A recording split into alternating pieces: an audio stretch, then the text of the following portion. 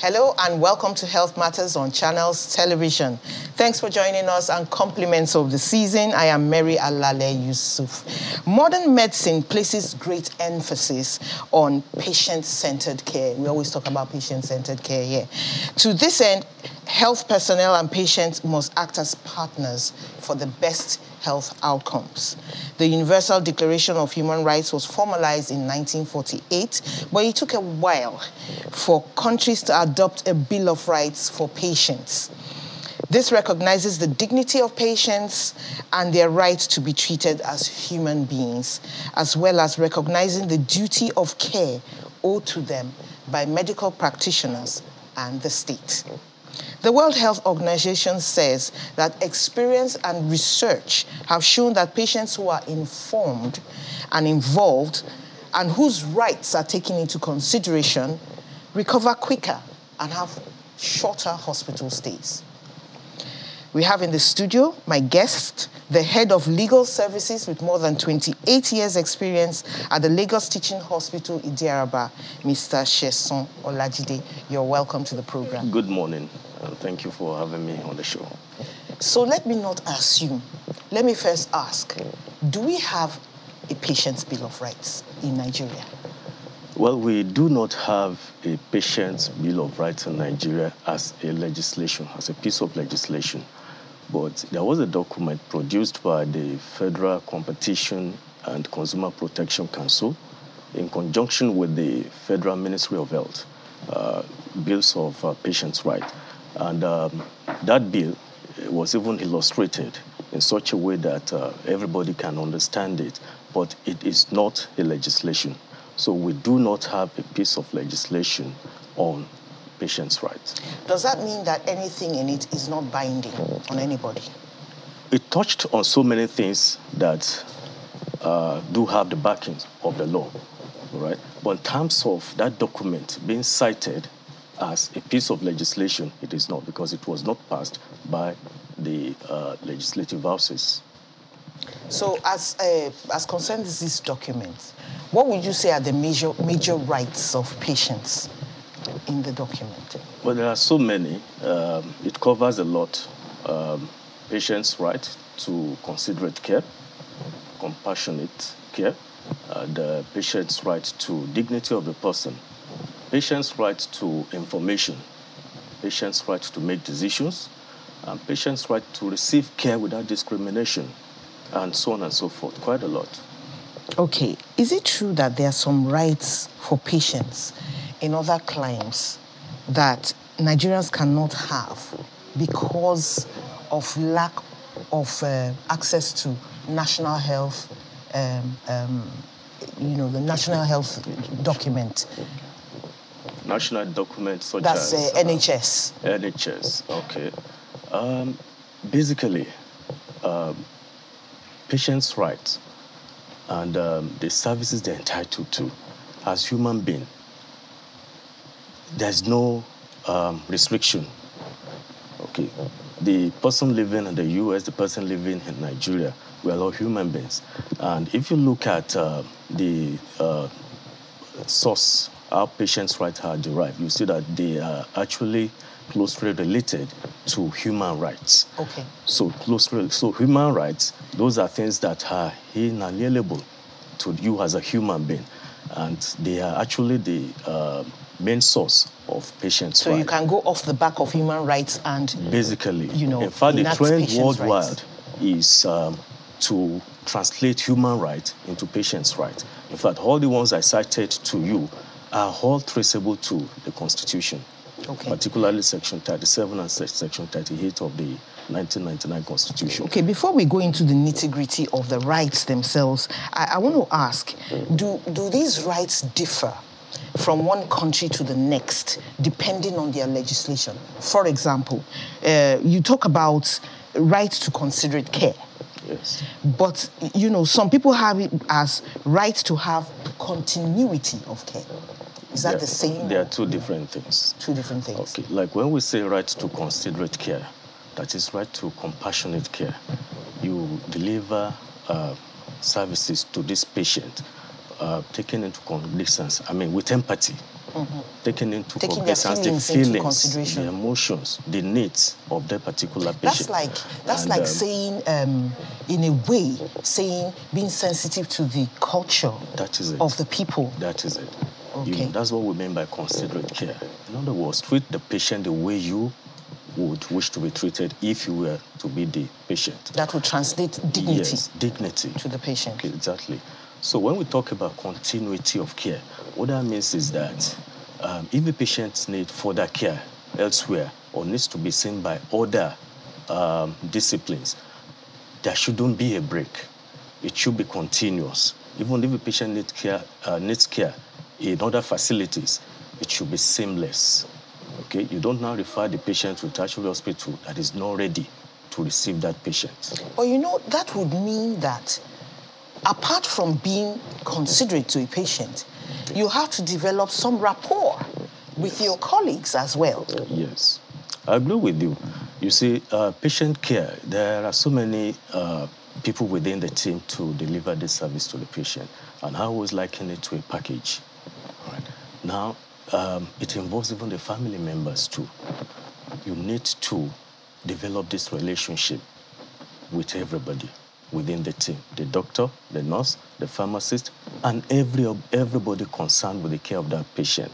And it is something that you cannot say, I've done my bit, and you stop there. You don't care about what other people are doing to that your patient. So it involves everybody working in collaboration and as partners. Okay. For the good of the patient. So let's talk about right to information. Okay. I think that there's so much to talk about under this topic. Yeah. There are some doctors who won't even answer your questions. Okay. You're asking, so what's wrong with me? What's the condition called? And they're getting irritated, And patients, what does this do to patients? Okay. You see, it's the right of the patient to receive information, detailed and accurate information about his condition. It is a right. In fact, Section 23 of our National Health Act covers that. The user, that is the patient, must have full knowledge of his condition, of his situation. It is your duty as a doctor to give this patient sufficient information about his care. And you should be able to do it in such a way that the patient is even able to give you more information that you are able to ask. So if a patient asks you a question, it is your responsibility to give the patient information, to clarify anything that concerns that patient. You see, if you don't give the patient information that he needs, I said earlier that the patient has the right to make decisions. If you don't give him information, you've undermined his right to make decisions. So you need to let the patient know what he needs to know and what you know about this condition. Do you feel that sometimes healthcare professionals are afraid that people are going to steal their information or do things for themselves rather than come to the doctor? Is that why they are cagey with information? Well, you cannot afford to be cagey with information. If you do that, you are violating the right of the patient, and it will be unethical. And I think this is actually touched by many of the code of ethics of the various professions. You need to let the patient know what his condition is, and of course, what you plan to do with the patient, because it is his right, like I said, to make decisions. And that is where concepts such as informed consent comes in medical law. That is why we call it informed consent. Okay? It has to do with the quality of the consent the patient is given. The piece of paper they write will be worthless. The consent form, we call it, will be worthless if the patient does not have sufficient information regarding what he is signing. For example, in a surgery, what matters is not that form signed by the patient. What the law looks at and the law is mostly concerned about is the process. Okay. The pre-operation communication between the surgeon and the patient. So information is key. And if you do not give the patient sufficient information about his care, it is unethical, And in fact, could be the basis of liability. Yes. Okay, we need to take a short break. Please stay with us. We'll be back after the break with more.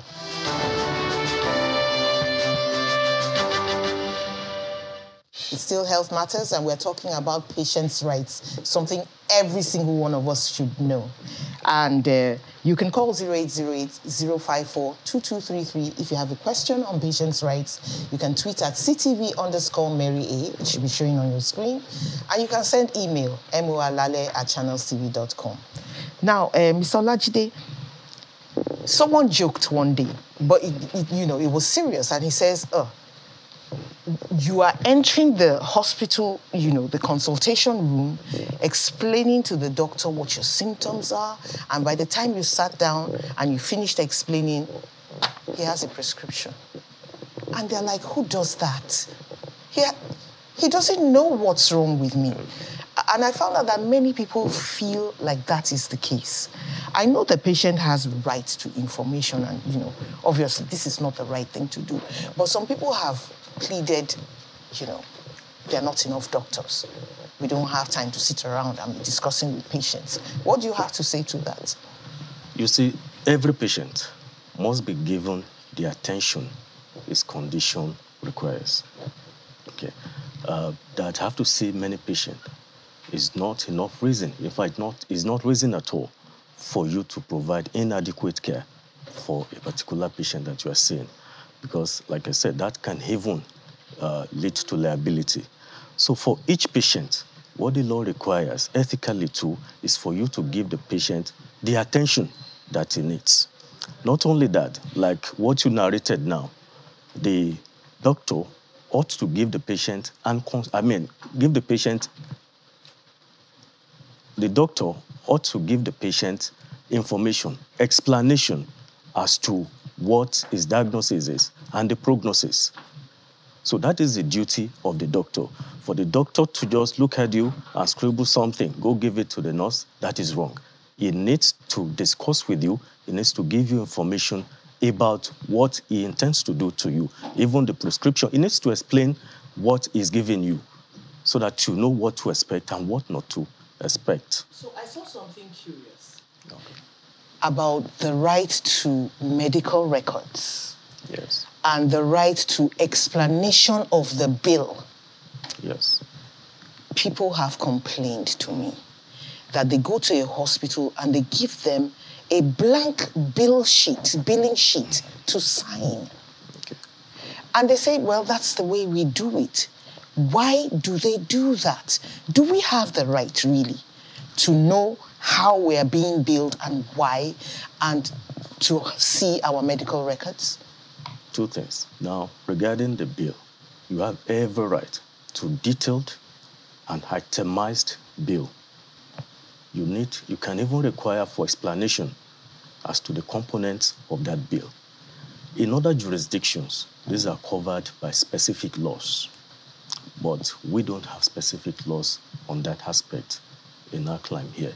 But then, it's a matter of contract. You provided services to me. I need to know what I'm paying for. So it is my right to know exactly what I'm paying for. How many Panadol, the prescriptions, break it down. I need to know. Okay, so you're entitled to know that, detailed, even itemized, of what you are paying for, what services you have consumed. So it is your right, and you can insist on that. Okay. And regarding the other issue you raised about entitlement to records, like I said, there's a dearth of legislation directly on issues like this, in our environment here. Like elsewhere, there are legislations, covering what you're entitled to. For example, in the United States, you have what they call Health Insurance Portability and Accountability Act of 1996 that deals with issues like this. But then, we have to have recourse to the general law. Okay, now, the information, who is the owner of the information we're talking about? It is the patient. It is the patient. So the patient has the right, just like I said, to information about the situation. So if he wants to have his medical record or medical report, in other jurisdictions, you have to oblige him, because there are specific laws as to that and what you can give, right? But here, I know that in practice, most hospitals will tell you that, look, the medical record is our property. Yes, that's what they say. Although the information belongs to you, but the documents itself belong to us. them. Okay, so on that basis, they will just give you like extract or medical report, a summary of the situation or condition of the patient or the services rendered, by them. Okay, but in other places, the patient can seek for copies of his case note, and they will oblige him. Okay, here in Nigeria, if a patient feels his rights have been impinged upon, yeah, is there anything he can do within the hospital setting to set it to rights? Yes. If you feel that you have a complaint, you have every right to ventilate it. Okay? And the best thing to do is to approach those within those who are providing the services, immediately providing the services. If you have the doctor with you, let him know your concern. If you have the nurse with you, let her know your concern. If you think you are not satisfied with any aspect of the care you've been given. In fact, Section 30 of the National Health Act says that a patient has a right to complain, not only regarding the services, but also the manner of the delivery of the service. Okay, so we have every right to complain.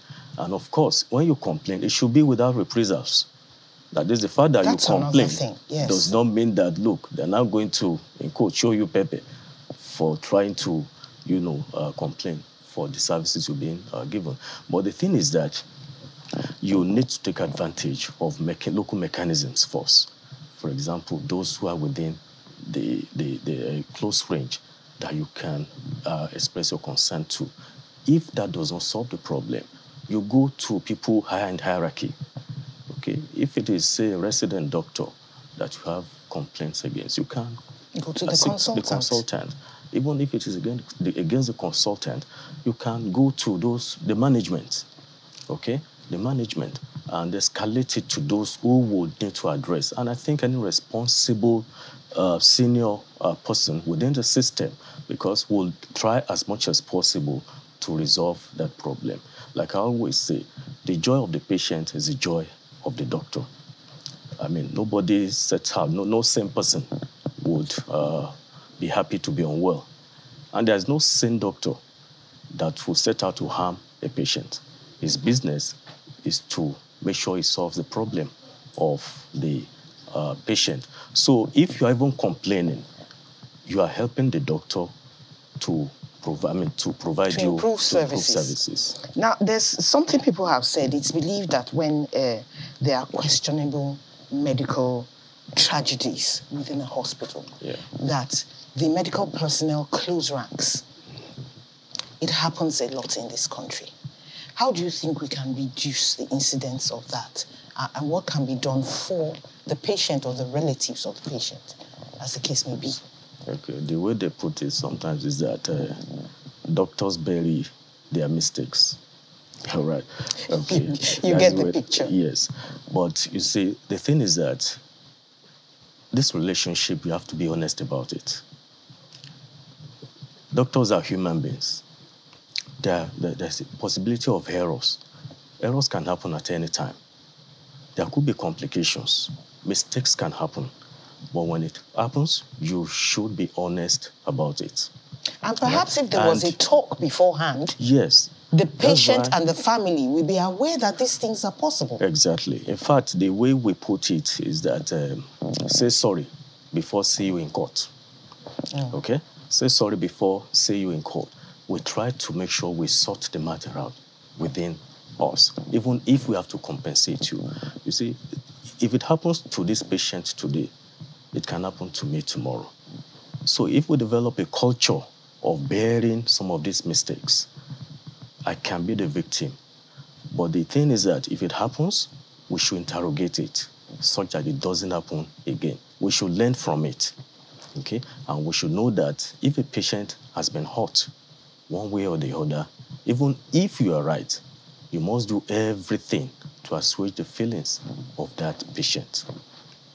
Emotional intelligence. Yes, exactly. Thank you so much for coming on the show. This has been so good. It's like a departure from the normal, but it still health matters. You are welcome. Thank you so much. Thank you very much also for staying with us and listening to this. Hope you've learned a thing or two. At least, don't be afraid to talk to your doctor. Have a wonderful day. I am Mary Alale Yusuf.